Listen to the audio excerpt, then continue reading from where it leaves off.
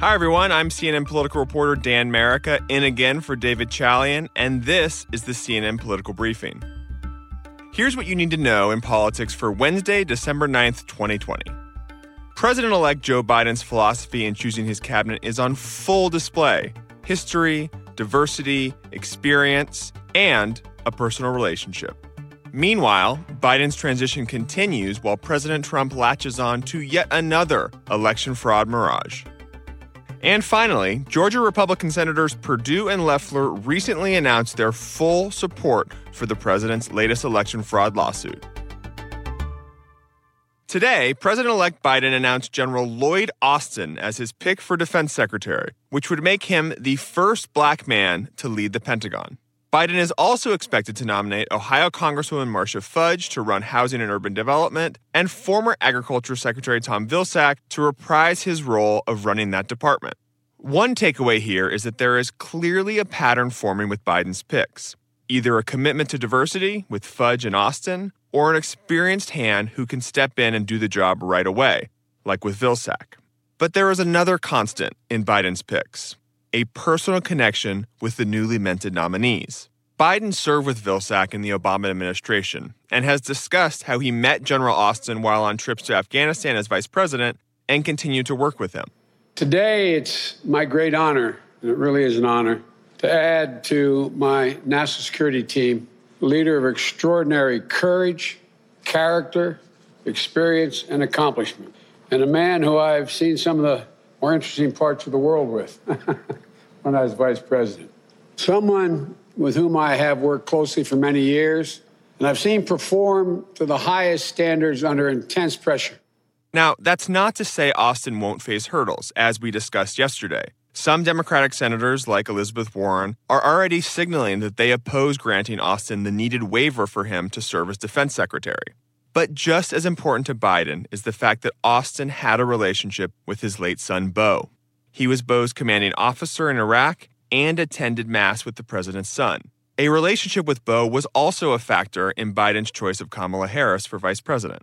All of these factors, including the consideration of a personal relationship, are at play in Biden's last major cabinet pick to make, Attorney General.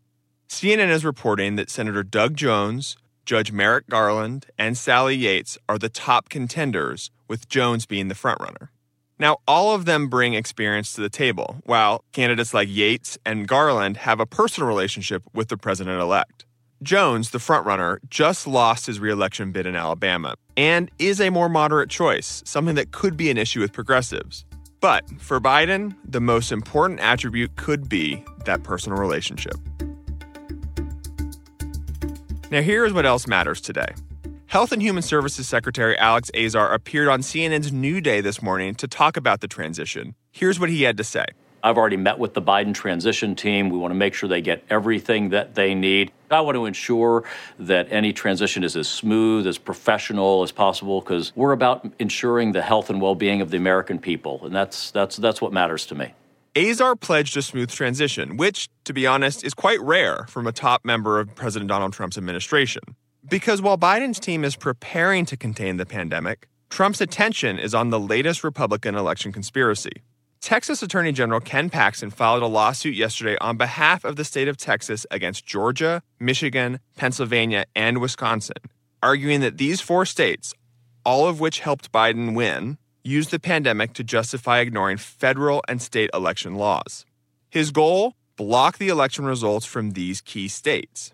Paxton, who, by the way, has been indicted on securities fraud and accused by top aides of bribery, abuse of office, and other potential criminal offenses, all of which he has denied, insists these states violated the U.S. Constitution by allowing their legislatures to make last-minute changes that ignored federal election regulations.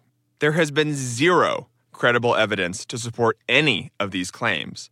But that hasn't stopped the President of the United States from jumping on board, tweeting this morning, "We will be intervening in the Texas, plus many other states, case. This is the big one. Our country needs a victory." Paxton in Texas filed this case yesterday, the same day the U.S. Supreme Court denied another Republican bid to block certification of the Pennsylvania election results. It was a one-line order from the High Court and indicated no dissent, not even from the president's hand-picked last-minute justice, Amy Coney Barrett.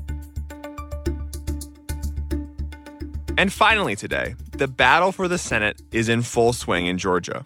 In a joint statement, Republican Senators Loeffler and Perdue said they, quote, fully support President Trump's election lawsuits, including the most recent from Texas. In their statement, the senators praised the president's actions and argue that no one should have to question the integrity of our election system. Georgia is one of the 4 states that Paxton is suing on behalf of Texas. And this comes after Georgia recently confirmed Biden's win for a 3rd time. But there's a lot of dissonance here. On Fox last night, Senator Loeffler talked about how important it is for people of Georgia to trust the voting process. This latest chapter in our election drama just highlights the tightrope Republicans are walking in Georgia, both to kowtow to the president and his demands, while also convincing voters in their state to trust the election enough to come out and vote in January. That's it for today's political briefing. Thank you so much for listening, and please take a moment to be sure and subscribe wherever you get your podcasts. We'll talk to you tomorrow.